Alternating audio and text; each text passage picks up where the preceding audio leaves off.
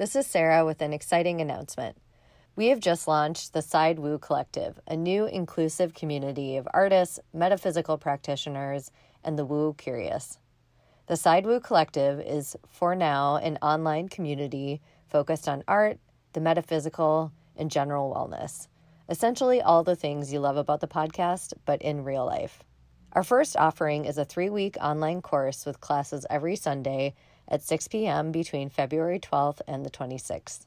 Classes include sigil making with artist and educator Rachel Dawson, Intuition 101 with tarot reader and Scottish witch Amelia Whitehouse of the Carnelian Keep, and drawing your shadow with yours truly. You can go to our new website, thesidewoo.com, to sign up, get on our mailing list, or reach out with any questions.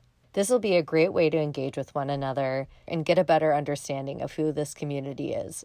I'm really excited to share it with you and hope to see you there. Hi, this is Sarah Tebow. And this is Liz Bernstein, and we are the hosts of the Side Woo podcast. This is a space to investigate what makes a creative life possible, from the mundane to the sublime, the physical to the metaphysical. Welcome to the Side Woo.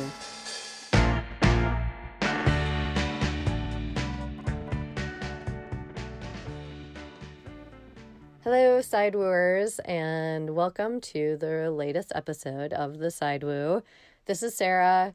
I am so excited about this week's episode. Similar to Erica's interview, our interview with Amelia this week is a long time coming. I've been waiting with great anticipation for about a year since I first started the podcast to interview Amelia, who is a tarot reader. We met first in 2019 when she basically psychically predicted that I was going to end up in Mexico in 2020 at an artist residency. And, you know, since then we've been in touch. I've done readings with her, but then I've also taken both her major arcana and her minor arcana tarot classes. So I highly recommend those if you're looking to get to know a little bit more about the cards and do your own readings. It's been really fun. But yeah, Amelia is a tarot reader. She's a witch. She's a psychic and just all around great person. And I really enjoyed our conversation. So I look forward to sharing that. One other thing, I just want to note that as of November 11th, which is also my birthday, we had our year anniversary of the Side Woo, which is kind of insane, both because of how much work it takes to produce a podcast episode, but also just because it has evolved so much. Having Liz join the show has been amazing. And I feel like I've learned so much about myself just doing the show, as well as about Liz and about how to be a better person. So I just want to thank everyone for supporting us and listening and sharing our podcast. So if you do, continue to want to share, we always love a good 5-star review with a little, positive thing in there. You can write an affirmation, whatever. And we will be adding some options for monetization in 2023. I'm not totally sure what it's going to look like, but my guess is there will be subscriptions involved and maybe bonus content. So keep your eye out for that. And I will just leave it at that. I wish you all a happy December and on with the show.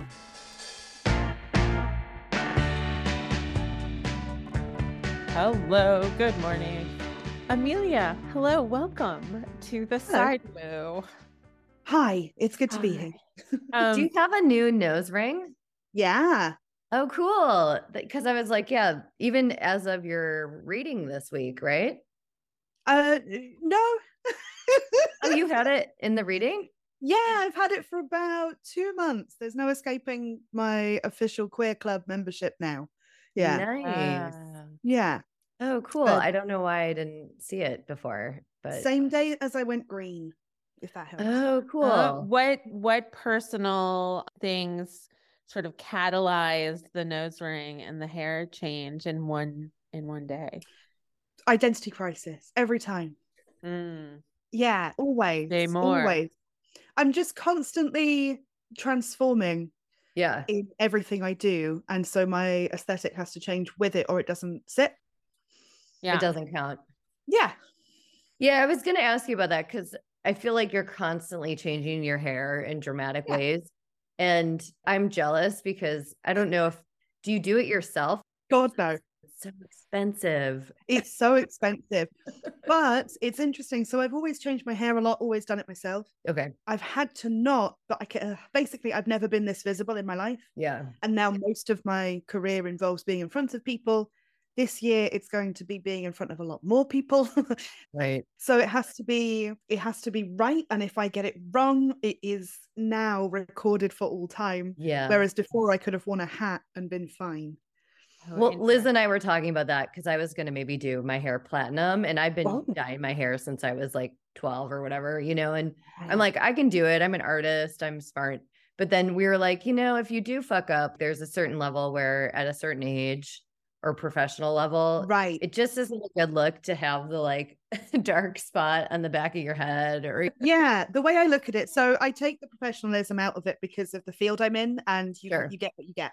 But I think it boils down to whether or not you'd look good bald, and I wouldn't. I think you could rock it though. So if it did go wrong and burn all your hair away, it's okay. You could look very chic. I would not look good bald for various reasons I will not disclose, but yeah, it's not gonna be a good vibe for me. So yeah. Yeah, that would be my gamble. I have done my hair so wrong and so dirty so many times and have really, and while I'm doing it, while like the third box of bleach is on my head and it's 3 a.m. and I'm like, who thought, and then I have my like backup box of color oops like sitting there, and with that's the key. Color oops, you have to be in the shower for like 6 hours. Yeah.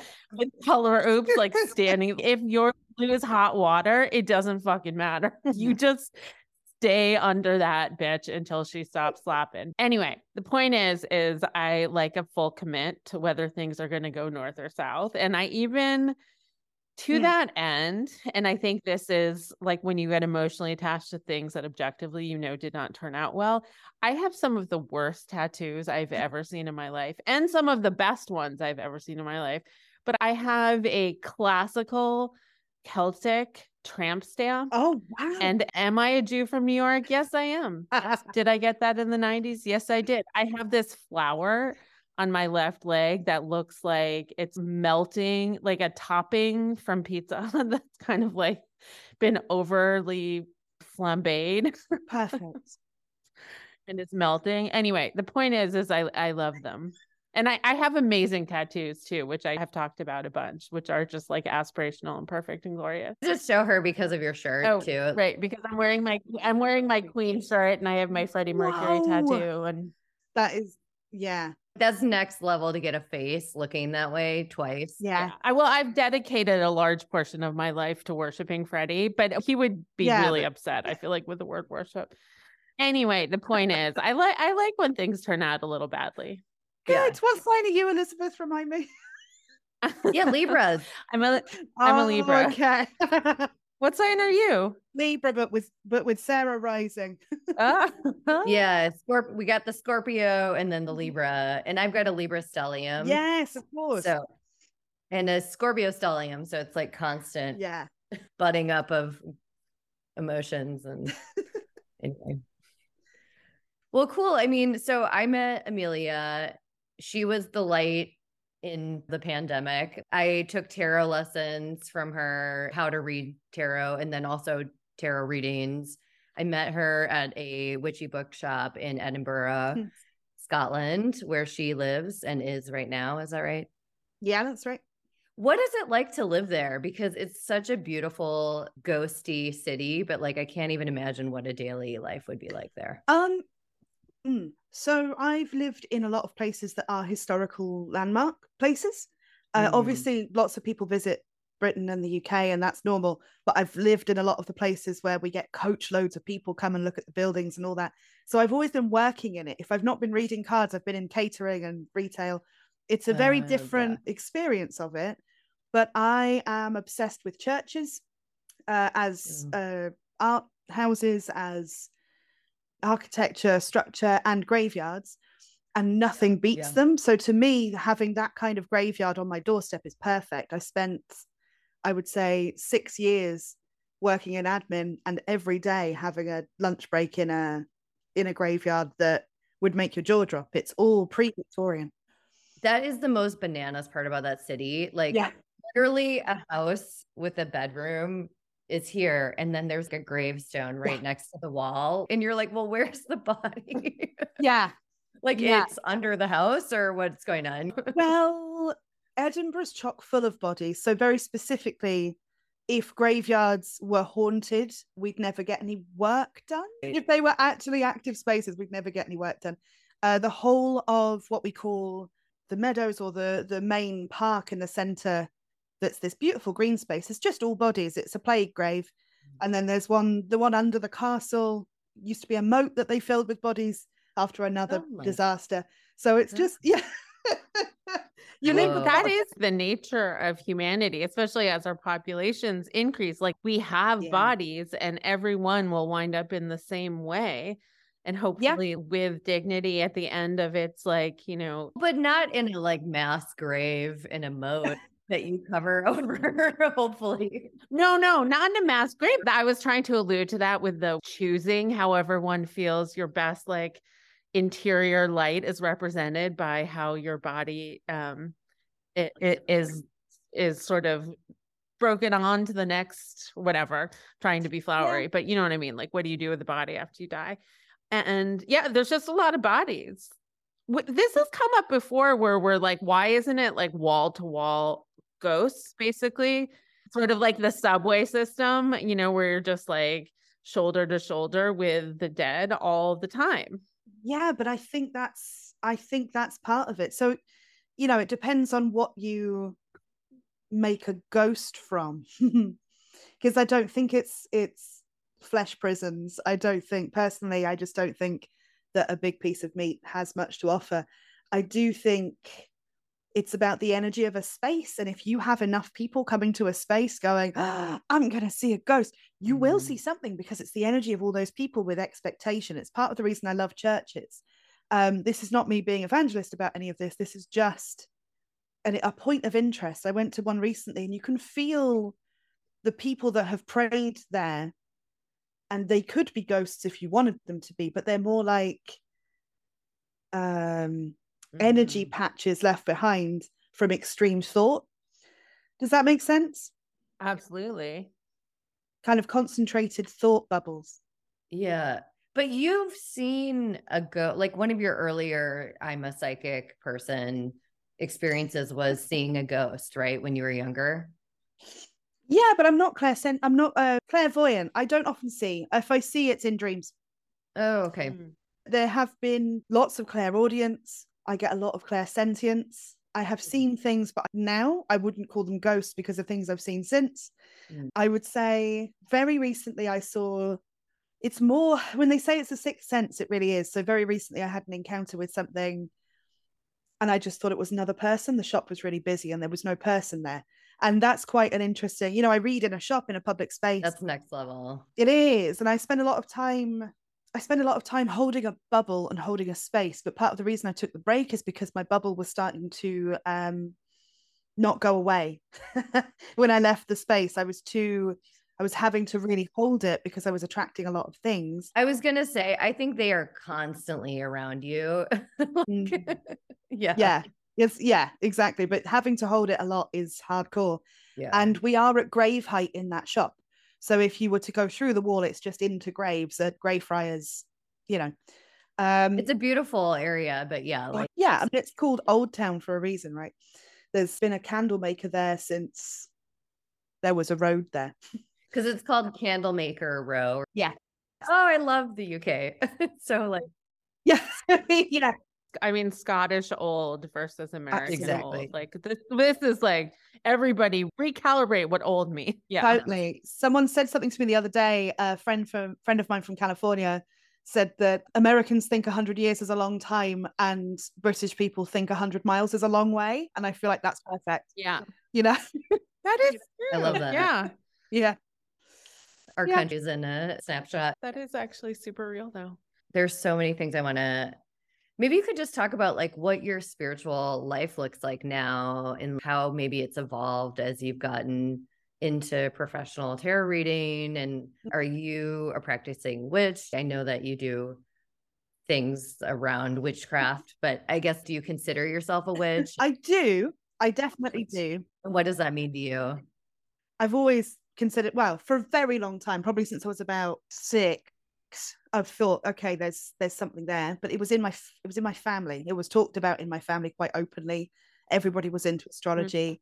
It's just not a thing. So there's 2 lines of people that where it's just a part of their normality, which is why often when I'm teaching about it, I teach it in a very down-to-earth way that annoys a lot of people. It really does. They want it to be that they are the 15th high priestess of the grand order of their nan, and actually you just made a tea and it works. I think that's why your brand of practitioning really resonates with me, is it's like very grounded and salty, and yeah, I try. It doesn't exclude anyone. This is my hope. And I've seen a recent wave of people that do this incredible thing of, I'm not like other readers. I'm real down to earth. And I look at them and I'm like, you're missing the respect aspect. So that's changed my practice slightly in that now I'm more altar based than I used to be. I used to be very much whatever you carry with you, whatever's on your person. And now I find it very helpful to have an altar. It's kind of hiding there. As a center, if you like, of something that can expand. And that's partly because I noticed myself getting so salty that I was hating people, which can happen. It's so easy. It's so easy to fall into it. You're already othered by being witchy. You're othered by being a bit queer and weird. And then on top of that, I'm fat, heaven forbid. And on top of that, I do this professionally and people hate that. So I was getting to the point where it was bitterness. And to counteract some of that, removing the witchcraft from being entirely body based was really useful. It stopped me being on high defense mode all the time energetically and made it that there's something that's doing that for me in the background. In terms of this, you don't need to be woo to like witchcraft. You fucking do, mate. You do. There has to be an element of woo. I know I'm talking to the Side Woo podcast, but like there has to be woo. I'm frozen. Hi.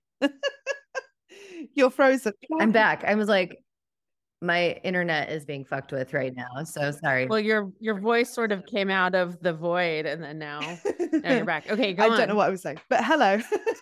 You were saying like about moving from body-based witchcraft to altar-based witchcraft. And I'm curious if you could explain that a little bit more. I used to just, you would shake me and I'd rattle. It would be all crystals, all pouches.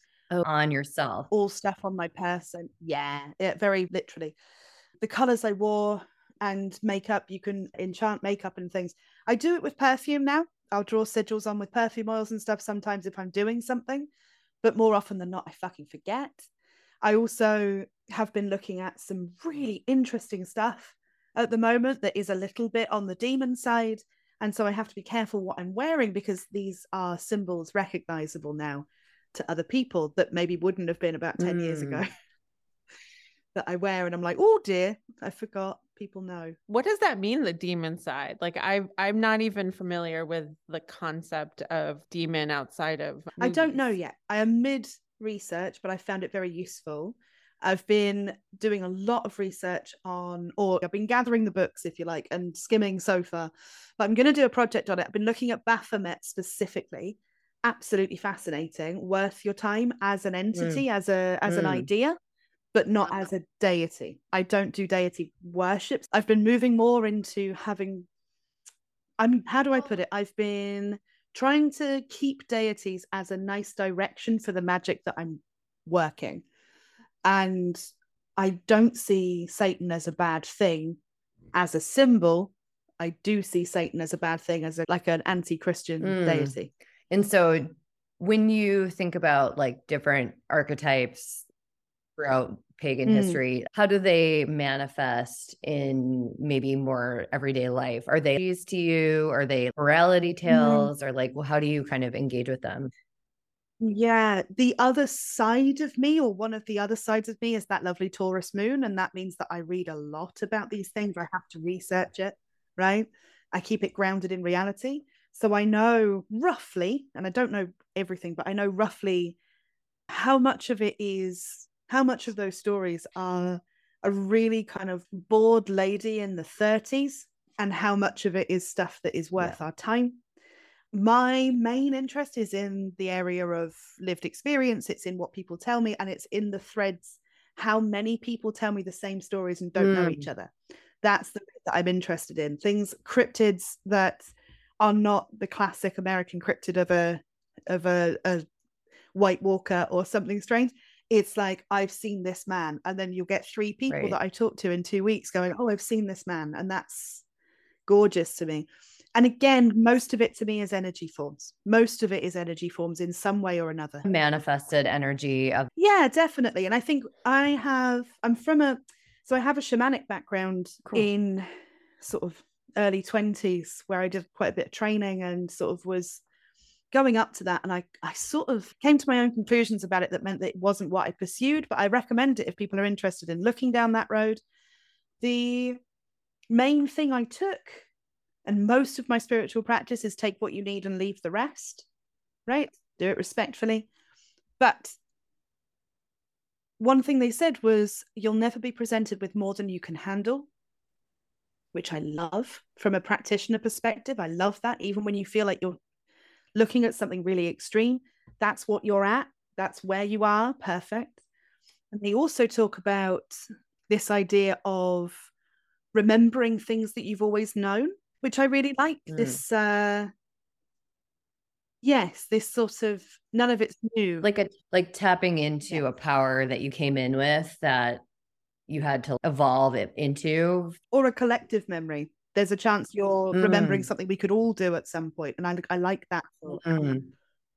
Well, and how do you feel? Because like the more people I talk to in this field, the more I'm really passionate about everyone can be a medium, have some kind of psychic connection, learn to read tarot, be an artist. You know, as artists, I think we get put on a pedestal in a similar way that, you know, tarot readers or fetishized. I think both fetishizing something while degrading it is this very subtle art that modern society has really mastered. I do think we have about 2 years before this is complete dog shit to people, before it's utterly passe and we become the new crystal aunt that turns up with a bottle of Prosecco at your mum's breakup.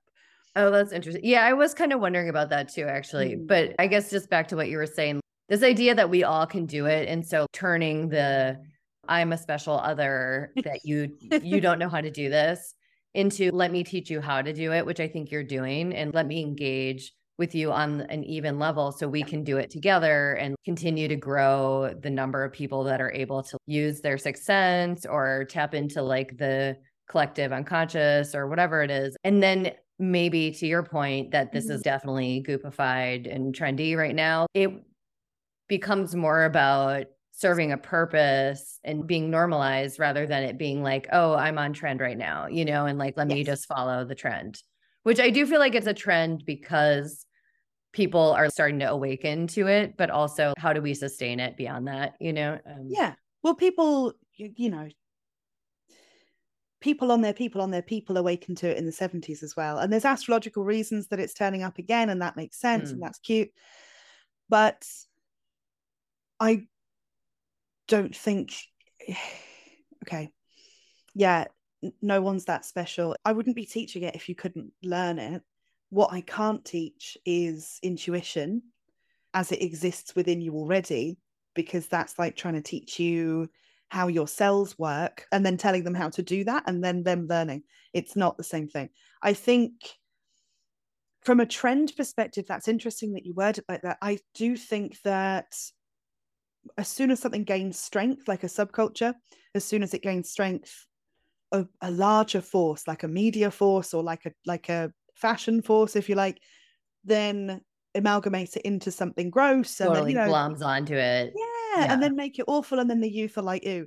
But you know, they tried selling sage at Sephora as part of a crystal kit for 2 years before someone said, that's embarrassing, don't. So, you know, it's well, I have a story about that, but go ahead. I do think it does lead up. I mean, and I don't think I'm arguing with either of you, but you have the subculture. So like, you have Drag Race and RuPaul, and then it becomes something that's so heavily commodified and, popping up in every mall in town. You can buy something that commemorates Drag Race. Right, like a mug. Versus it being an underground identity. A mug. At Bed Bath & Beyond. But it does move the culture. It obviously, it does, even when it gets absorbed by, the mall and repackaged and resold, it does still do its authentic good work. One quick anecdote on this trend, and then we can move on. But so I was working for a Sephora company in the corporate headquarters. And I think I can say this now because it's well past. But basically in 2017, I was working there and they were doing forecasting for trends. And they were talking about, well, we need to really push our astrology because people are wanting that more. And they were like forecasting that astrology was going to be on trend and continue to be on trend for the next couple of years. Yeah. And I just found that to be so wild. Like it really was the beginning of Trump in America and maybe the beginning of some other astrological things that made us want more spirituality. But I just was like, even these cool forecasters were spotting it from years away. Sephora has astrologers above those people. So it makes sense that there would be, I guess it's going to be this theme now. Yeah. I want to say as well, it pushes it, but it makes it easier to be a reader because people know their chart, and fuck me, does that help? Oh, that's good. Yeah. It makes it harder to be seen as legitimate because most of my work has been telling people that don't normally access this stuff at all that it's safe and that it's okay and that they can just talk about this stuff without burning in inferno. But also because then it's £5 readings on Etsy by a teenage girl that learned during lockdown. That is also fine. You might get something from that, but it's much harder to be heard in that crowd now. And yes, it moves the culture on, but I feel like what it does also is do what it's doing now, which is attract people that 10 years ago they would have been telling you can make money from doing yoga and traveling, and now they're saying, and you could have, for sure. No, they're right. And if you pay £222 and 22p, they can tell you how to hear colors. But I don't. It's a lot. Go on. But that's also, I think, what makes eventually like the consumers of it more sophisticated, because you have to be able to weed out and really read based on subtle clues. Because nobody's like, I'm shilling, I'm just learned this yesterday. But there are clues in things and little subtle tells about language and cadence and sort of the depth, and being able to recognize depth versus recognize something that has surface. Yeah, like you can feel it in your body when someone is telling you spiritual truth versus like, for sure, kind of doesn't know. And I will just say, as someone who can read my own cards and very much does, today, when I was thinking about you doing a reading, my heart felt relaxed because I was like, I'm going to be in capable hands. I think it just speaks to, there's just a difference, and you can read for yourself, but then getting feedback from other people, it's never going to not be a need that people have, I think, like to get it from someone. No, that's the other side. You're dead right. That's exactly what I was going to talk to you about there when Elizabeth brought that up, that it's such an interesting point that it's more sophisticated, because this stuff doesn't touch me. I've been doing it since I was really young. So the people that come and go, and the 70s came and went, and the 90s came and went with all the head shops and the craft and the sparkly skirts, and now it's come back, which by the way is every 20 years on a particular planetary cycle. And now it's come back. It will go again, and people will still come and see me because I've got all the experience. Well, yeah, I've got village witch vibes, right? So is Ruby, where like it wouldn't matter what we did. I've worked in so many, I think I counted the other day, 50, I'm now on 58 jobs. And people have still been coming to me for years and going on the phone in my admin jobs. Hi there, I'd like to speak to Blau. And I'm like, oh, they're not in, I'm sorry. And they go, I'm going to speak to you. And they tell me everything. And then they go, what does that mean? And I'm like, No. Different hat today. Thank you. It's a vibe. It's a vibe. Oh, interesting. You know? And they didn't know that you were a tarot reader? No. They've just called a clinic, Sarah. They've just called a clinic that I was Wow. working at. You bring it with you. I mean, You just have that energy. it is Yeah. brought with you in the deepest sense. Can I just ask a question about using the adjective fat? Because I'm so into speaking of demons, not demonizing that word. Because if you can't be what is, then you can't live. If my body can't be what it is, I can't live in my body. I really wanted to mark that, because I think the concepts of otherness and then the place that body and otherness holds in our world, it just ties in so directly. I mean, I'm sorry I'm not being more articulate. You mean to the idea of like being a witch or a tarot reader, and then also like an artist. Yeah, exactly. Occupying this outside realm. Right.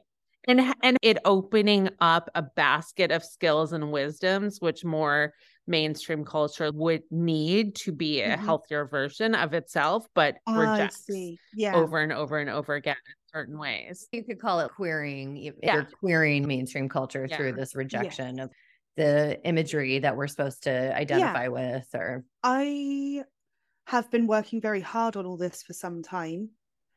I would say it's predominantly over the last 4 years, obviously the whole lifespan, because you can't help it. But I've been in therapy for about 10, 11 years. And more recently, I've had a really incredible therapist, my second really amazing one, where the challenges are great, but actually a lot of it was about the titling of fat and the titling of otherness and queerness and all that stuff has been quite a recent addition, even though it's always been there. It's the language that people use now that's so accessible. And on the one hand, I was only talking about it today. I love that. I love that people have a lexis they can refer to reframe their existence is really beautiful.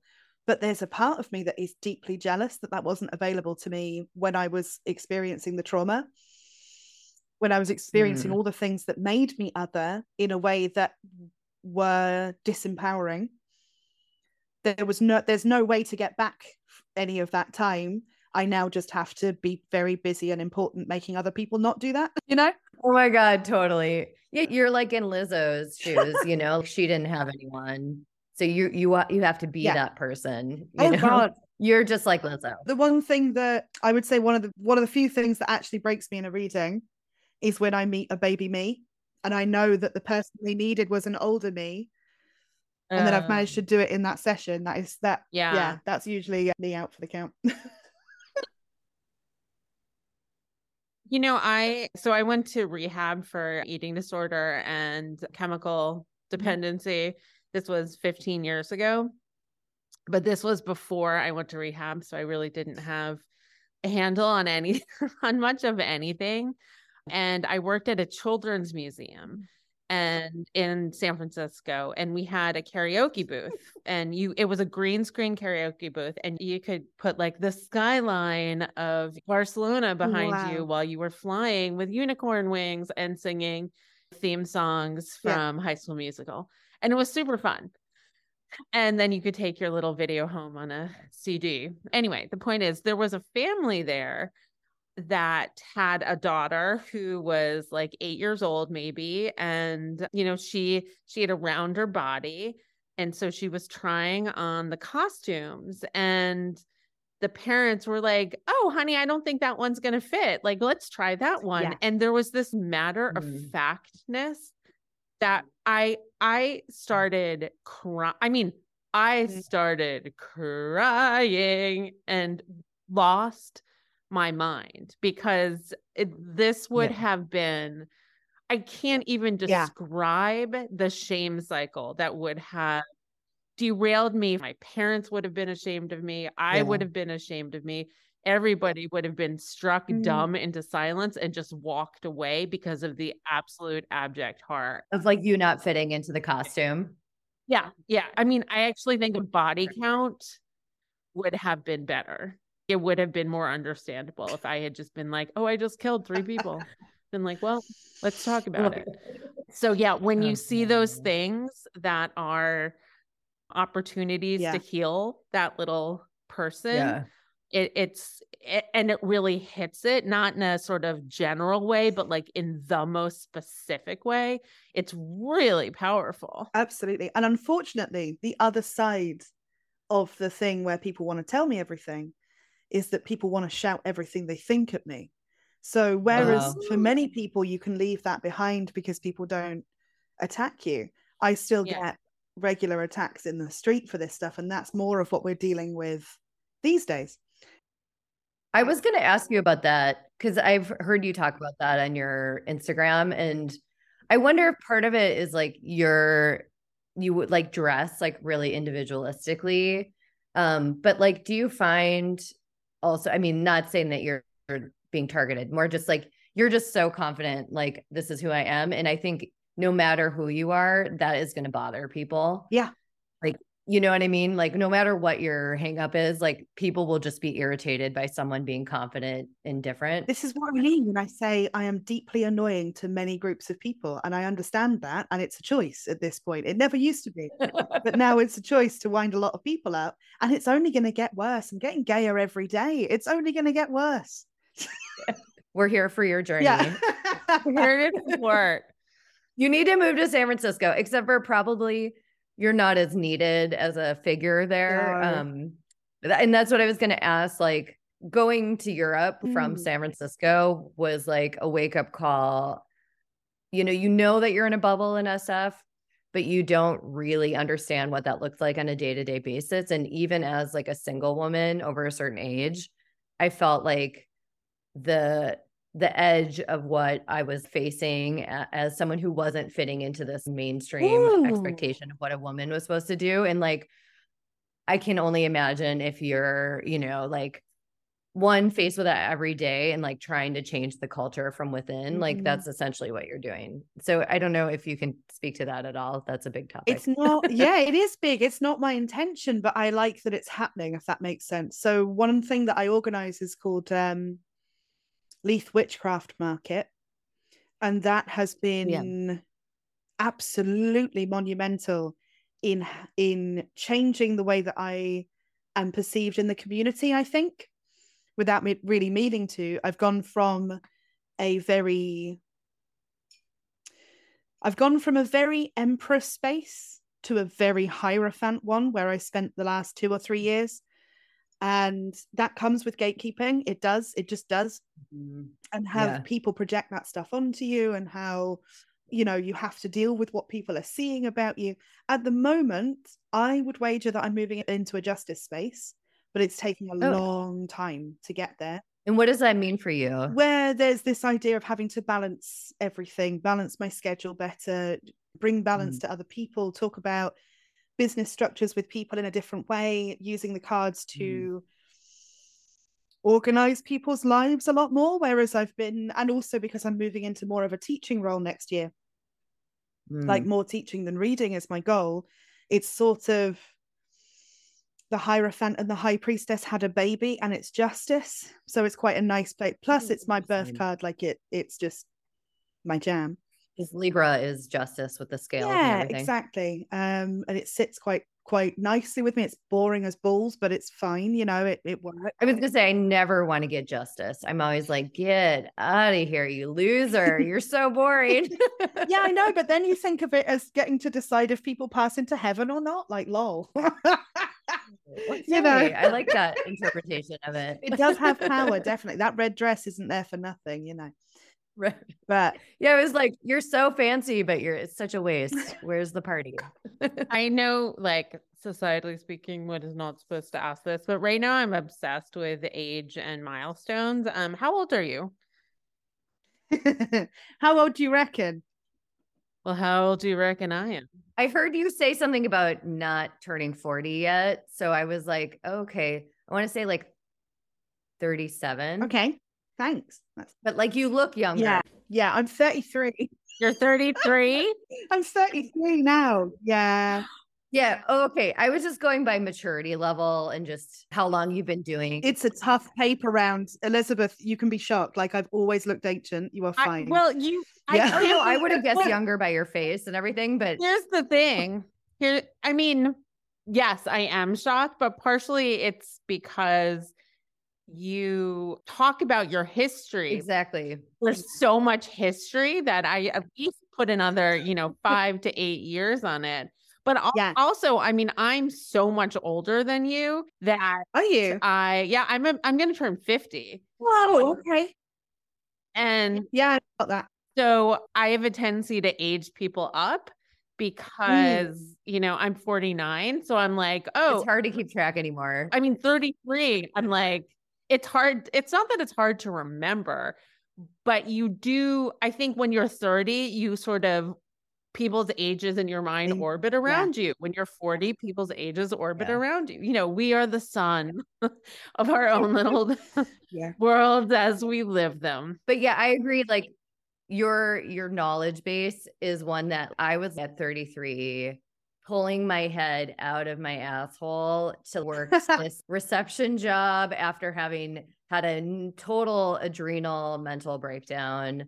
And like, so just where you're at emotionally, mentally, spiritually, career-wise, I'm like, oh, you must be closer to my age because everyone had a really fucked up 10 years in their 30s. I do genuinely feel like I'm doing that, but I'm doing that in the way that means I have a Capricorn stellium.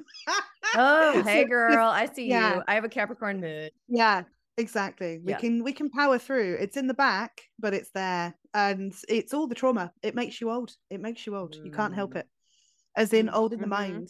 All these people that talk about children as having an old soul, and all my alarm bells go off, and I like take that kid to one side and go, let's have a chat, because I know. Yeah, it's and being parentified really early. Real early, exactly. Nothing makes children seem older than being inappropriately given the task of raising their parents and themselves. Yeah. Yes. And anyone else in that house. Yeah. Yeah. I mean, I also think the Bay Area is a bastion of people look young for like by hook or by crook. Like, well, and also Scotland has some of the same features, like not a ton of sun, dewy, cool air. So it's very gentle on the skin. Lots of moisture in the air. But people do look like we'll see somebody here and you're like, you could be 25 or 45. And it's like very unclear. Yeah, that's sort of what the markers are. Well, okay. So I really have to pee. Can we take like a 2-minute break? Sure. Or you guys can talk. Yeah, I never say that I'm 49. I feel like that's as hard for me as talking about body stuff. So I was just experimenting with it. Like, I'm going to say it out loud. Yeah, no, I lost 10 years because of addiction, basically. So I'm like sort of think of myself as, it's not that I think of myself as younger. I have this thing of wisdom that I carry with me. Yeah, but it did change my pace a little bit. Yeah, you will also do that thing. So when people get into long-term relationships, have you noticed that they stay the age that they were when they met that person? Fascinating. I feel like it happens with addiction as well. It's a type of long-term relationship. So it's sort of when these people break up from a 10-year, or they've been together since they were 21, they break up at 31, going back out into the world as the 21-year-old that was last dating, with all of the emotional maturing you've done, you just have to hope that you both matured at least a year. Because when you're together, it's an echo chamber, right? So you're just maturing back and forth forever at each other. And then you break and you're like, oh shit, I'm 22 and the world has changed. Yeah. I feel like I need to Venmo you because that was so much helpful emotional labor. I'm like, what's your Venmo? You need $10 for that sentence. Because I believe in everybody should get paid immediately for what they're contributing. That was the fucking shit. That was fucking crazy. And I have heard a lot of very deep things in my life. Wow. Okay. Well, hi Sarah, you didn't miss anything. Yeah. You didn't miss anything.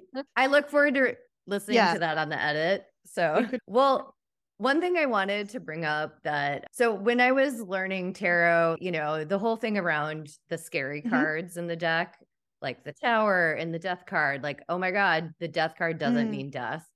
Like that's kind of the rule of thumb, right? But however, so you gave me a reading in 2020, like November for my birthday, and it was like a Wheel of the Year reading. And I remember April was the only month you didn't tell me what cards. And you, like, of all the months in the year, I felt like you couldn't Yeah. get a clear read on it. And so then fast forward, we're in April 2021, and the week my dad died, I got the death card. I did the 4-card, like what to know for the week, how to deal with that, what energy to hold. And I got the death card. And then, you know, when you're looking at a card, certain things jump out on it. And the red eyes on the horse, I was using the Rider Waite deck, like blinked at me, you know, in my third eye, but it was this flash of red eyes. And I was like, that's fucking scary. I've clearly been alone too much during this pandemic. And I didn't really think of anything, you know, because I'm like, well, there must be some kind of change coming. And then that was the week my dad died. And I look back at our reading for the month, and the way that you talked about it and the way that I know you talk about cards, I'm like, I'm pretty sure you got the death card and the emperor for my dad. And I was like, okay, so this was a circumstance where maybe the death card did mean death. And like, I'm glad, honestly, I didn't know. But also I just wanted to like talk to you about that, because I don't know if you felt comfortable trusting your intuition. Like, I do feel like now looking back, you were like having an inner tension about like what to say, what not to say. I can tell you why that is now. Yeah, go for it. Because when I begin readings, I put the intention out there with everybody that I don't read health or death. So they won't come up, they won't show themselves to me. When you said it's like you couldn't see it, it's because I just cannot see it. I won't. I refuse, because I'm not touching that in a reading space for somebody else. You can read your cards and see it, and that is totally fine. And I will tell you now, 98% of the time, that change is not death. You know, it's rare. But it is a card that means death, as in it's ruled by Pluto. It's the planet of sex and death. It is a Scorpio thing. They live in death. It is literally a skeleton, but also it is a life-altering change that has already begun. So if I'd read it for you then, it would not have been a good thing to tell you, even if I could have. There would have been no benefit. No. But in all honesty, it's because I won't be able to, because I've told the cards I won't look at that. Yeah. I like that, because you're protecting yourself, but also probably your reader's best interest. You know, it's not in their best interest to have that kind of feedback necessarily. This is what I mean about some gatekeeping is necessary, even if it's a boundary I set with myself. There has to be rules in the way that I work that mean that that is a responsible space. And because I don't know the inner workings of the mind of everyone I read for hundreds of people a year. Right. It only takes one to take what I've said, even when I don't do health and death, that will harm. It will harm. Yeah. And like, do you know what I mean? Yeah. How do you deal with, well, because Liz has a story about, but how do you deal with those more scary or uncomfortable readings? Like when you just know that this person needs hard truth. I literally just read them. Okay, so I have a nice soundbite for you if you want it. Yeah, because I'm very proud of myself. The only way to read cards wrong is to lie. Literally, that's the only way to do it wrong. The only way to really fuck it up is to lie. If you see a thing and you don't say it, that's on you. But if you flip and lie, woe betide you, because it's so obvious to the person in front of you and to you that you've done that. And even if you are an expert liar and you were hooked up to a machine and everything was fine, the card in front of them won't say that to them. Right. It won't make any sense. And like it won't resonate in that. It won't resonate, but it also won't feel like you've hit anything. It just sort of feels like a soft thud, like you've dropped some cushion on the floor. Whereas when they need to hear proper shit, you have to drop an actual anvil. It's not fun sometimes. It's not fun. And because I'm dark and because I attract darkness, some of the readings I have in that shop, you wouldn't believe the bubble I'm holding. Some of it. It's incredible what people tell me without ever having to go near health and death. Yeah. Right. It's just experiences, it's just traumas, it's just things that people are holding and don't know they're holding, and they all fall out of them because, you know, mostly people come in my corner and cry in that place. It's slightly different online, but it is a whole day of just watching people cry at me for different reasons, and you have to be able to take it or you're not doing it right in my case. Yeah. Don't get me wrong, plenty of readers, and I've taught them, where they are fully, and I believe them, love and light. They are using pastel shaded cards. They're telling you all this lovely stuff is coming. And fuck me, am I jealous? Some days I would absolutely love to sit down in front of someone and be like, your angels are watching you. That's nice. And it's never one of mine. That's so interesting. Well, because, you know, I work a lot with this medium who I'm studying from, and she's the Amy Major. She's like the medium version of you, where she deals with the heavy spirits. And so her clients will come in and have that heaviness. And it's because she's able to hold that greater weight for her clients. Like, you know, not that other kinds of mediums aren't as good, but there's just like a different frequency that you have to hold for people who are going through that, because they're not going to respond to someone who's like, let me blast some light at you. Like, that's not going to do it if you're going through a mental crisis. Well, I mean, one of the biggest sort of, and there's not that many truisms in life, but it something that is a sacred truth that I hold for all people, that the only way to feel centered and more grounded is to have reality reflected at you, not to have reality be misinterpreted and sold back to you as something that it's not. Reality makes us feel, it's like attunement to what is everything. And if you do not get that, then you are completely lost, and things are gaslighting you constantly. Yeah, that's a really good way of saying it. It's just that's our, and it's, you know, when you're in a caretaking role, that's sometimes for some people a hard thing to do as a teacher, as a leader, as a mother, as a, you know, is actually saying hard truths. We all, I would imagine all of us, know what it's like to have that delivered by someone that delivers it with fear, where they can't handle saying the truth to you in a kind way, or in a way that maybe they could, where you could hear it. They have to say it to you with the added bonus of, and if I say this phrase, I reckon both of you will shudder, I'm saying that because it's true. As an excuse for bad behavior. I'm doing this because I'm right. I'm saying this because it's true, which is the fearful version of, here's this horrible thing we have to talk about. It leaves no room for you to be interested, curious, fascinated, or even to investigate any of it, which I think in a good reading and in a good relationship, you should have that curiosity. There should be a moment in any kind of reading where you ask, well, I wonder why that is. I wonder how we got there. I wonder what we can do, rather than, this is just the truth and now you can choke on it and thanks, that's 30 quid. Right. Like, it's I love that. And I think there are definitely people that come for readings and that try and have conversations with me. But in this context, the reading space where they feel hopeless because they're not hearing the bit where we can be curious together.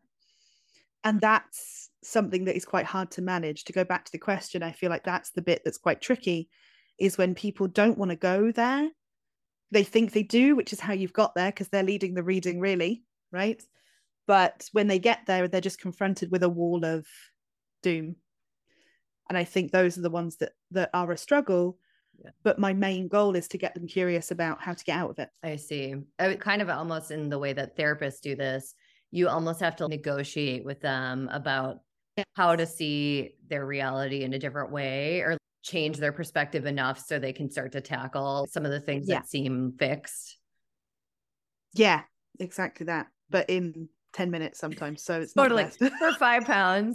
And the only time I've seen like truth bombs dropped without softening, not cruelty. You have to have kindness when you have honesty, or you just have abject cruelty. But real truth bombs is if somebody's inpatient, because then they can't run away. You have 45 days to get them to metabolize the information. But the shorter amount of time you have, like, you know, you have a much harder.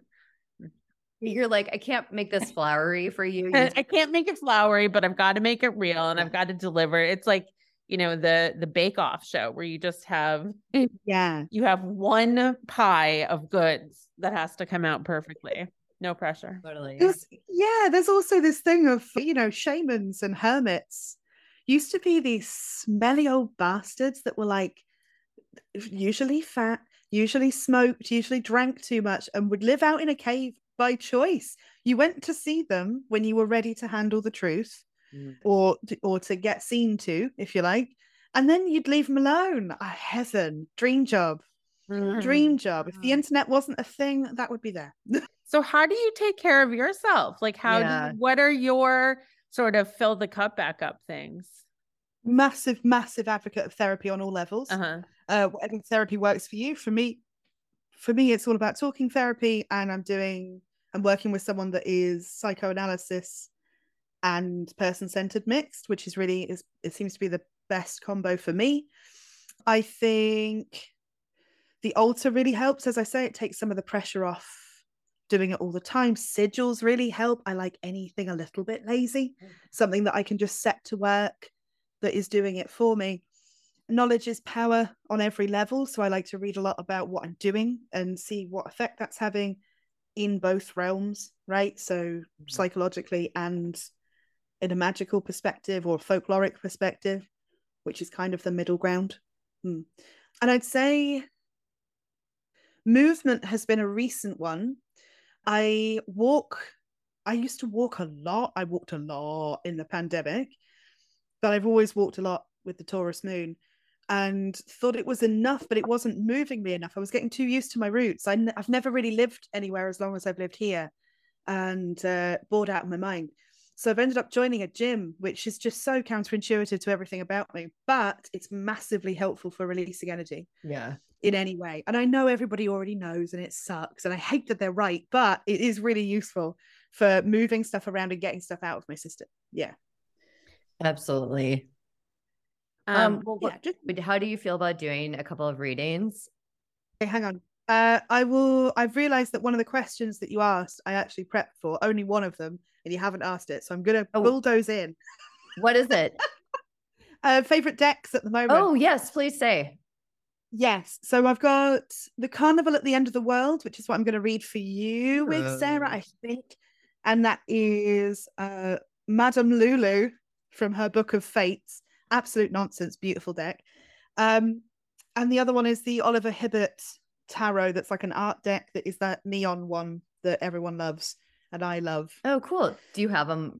Can we look at CFR? Yeah. We'll put link in show notes. Much easier to get hold of in America.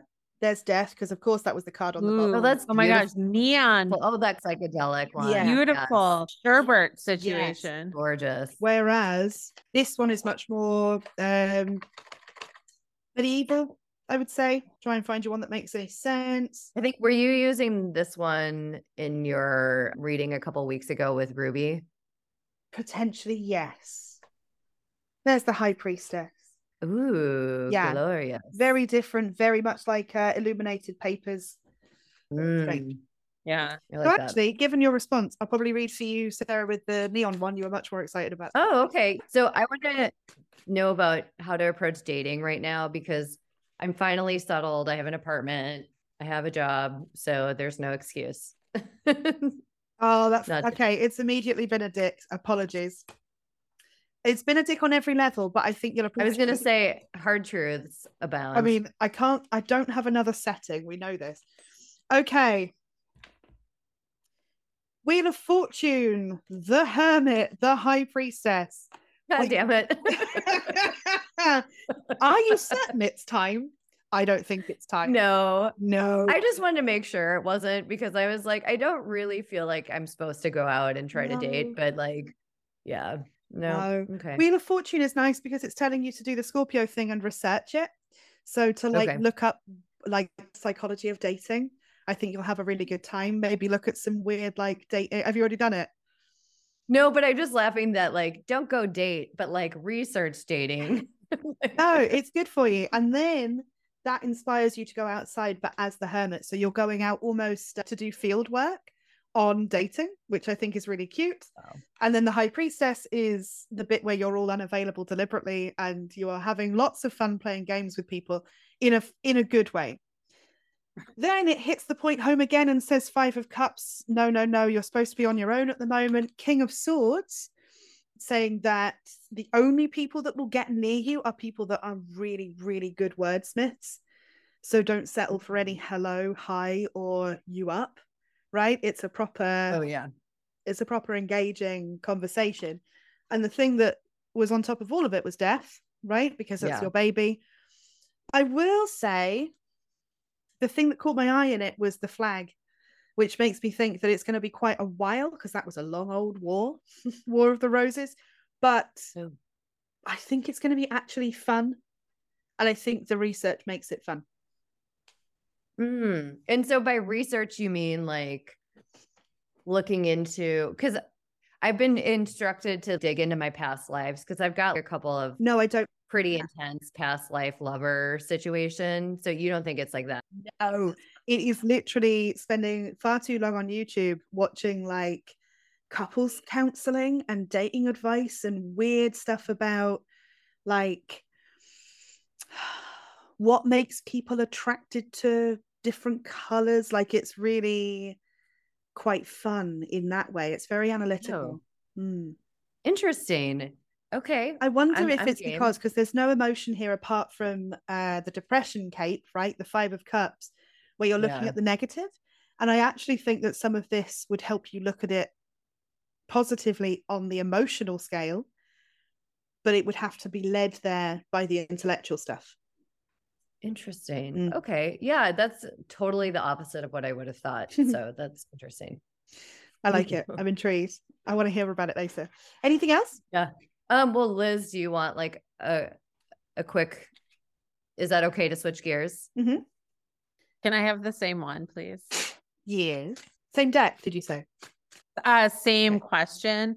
Dating, baggage. I can just feel all my baggage. Interesting. The perspective on dating needs to change a little bit. I don't know how you view it now, although if you're saying I can feel all my baggage, I have an idea. You come out as the Queen of Swords, which is great. You've both come out as yourselves. So we have one that is Death and one that is Libra, Queen of Swords. Oh, like I was Death. Yeah. Like as Scorpio. Yeah. Oh, cool. Okay. Yeah. So within that, what you're doing is being the scientist, which is one of the embodiments of Scorpio, right? Whereas for you, Liz, the embodiment is communication, which is Libra's doodah, right? It's Libra's main jam.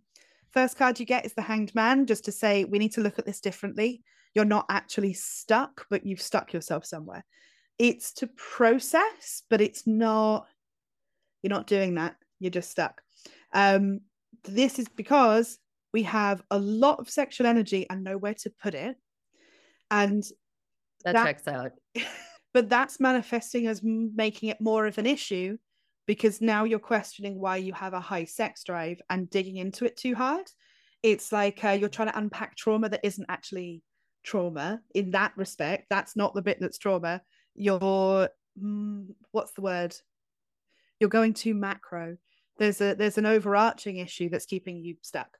The Star is there to say, have you thought about doing more stuff naked? Now, I know with an 8-year-old running around, that's not my favorite bit of advice I've ever given you, but it is body-based as well.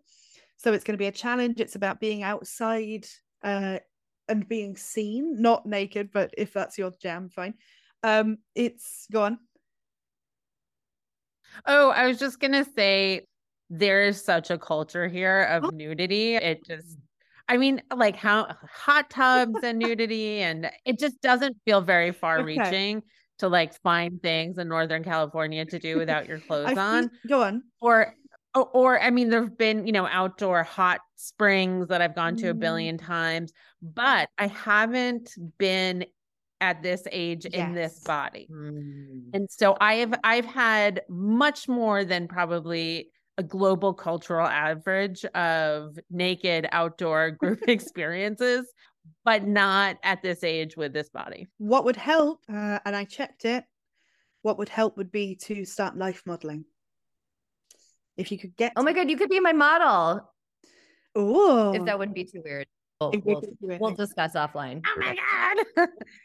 Okay, go on. But also, Ace of Pentacles, you'd get fucking paid for it, and it's a juicy little earner, life modeling, not gonna lie. But it's a really good way to get your head around your new body as other people see it before you have a chance to be fucking horrible to it. I love that. See what I mean? We're desperately trying to be you, right? Because it comes up right at the top, trying to be you in terms of dating. But Page of Cups blocks it. Page of Cups says, I'm just a little kid. I don't know what I'm doing. It could be symbolic of having a child, in all honesty. Almost like you feel like having a child, not the child specifically, but having a child or children blocks something for you about being yourself. But the other side of that is that you have to switch into child a lot more frequently than people that don't have them. And so the inner child is a lot more vulnerable. It's a lot more visible. Someone that gets to know you has to like child you as well. And that feels like too much with the hanging around. You know, with that hanged man in the beginning, it feels like too much of a, it feels too trapped. It feels too itchy. Yeah. Any more on that? That was amazing. So good. Okay. Ooh. Right. I better go. Well, what were you going to say? Yeah, I was going to say, we can promote all your stuff because I think you got a session coming up right now. So I'm going to check and see how long I've got. I might have a minute or 5. Let's see. Because I would say if you want to do your little spiel of like what you're working on, we're happy to. I've got 5. You could do it if you want. What have I got? 10. When's this going out? Ish. In like 2 weeks. Oh, cool. Today. But also like how to find you on the internet, what when the Leif market, when's the next one, how you interact, everything, anything. One big breath. Okay, where do I start? I have a podcast called Tarot is Fucking Cool, where I explain with one of my best friends, probably my best friends, how cool tarot is and why it's fucking cool. We put episodes out every week and it's very sweary, just a heads up. So sweary. So sweary. So sweary that my friend that works in a garden centre had to turn it off. I don't think he realised the situation. The way to get me is the carneliankeep.com. If you're looking for my website, you can book in there if you can find an appointment. It's not a brag, I'm just overworked. My Instagram is Carnelian Keep Tarot. I also have a Patreon if you want to give money to me for lols. The market that I run, Leith Witchcraft Market, if you are Edinburgh based or just UK and you feel like a car journey, the next one is on the 10th of December at Leith Arches. All that information is on Instagram at Leith Witchcraft Market. I think that's all my things. Cool. Well, thank you so much. This was amazing. Thank you. You were on my immediate list of first people to interview when I created the podcast. So I'm so happy that I'm so sorry it took an eternity to get to this point. I've been, I've been looking forward to it since I saw you started your podcast. So it's nice to finally get there. Ruby says hello and sorry they had tickets for a thing. But no worries. It will be all right. Well, thank you so much. Thank you. Thank you. This was lovely. Good to meet you, Elizabeth. Have a lovely day. Nice to meet you. Bye.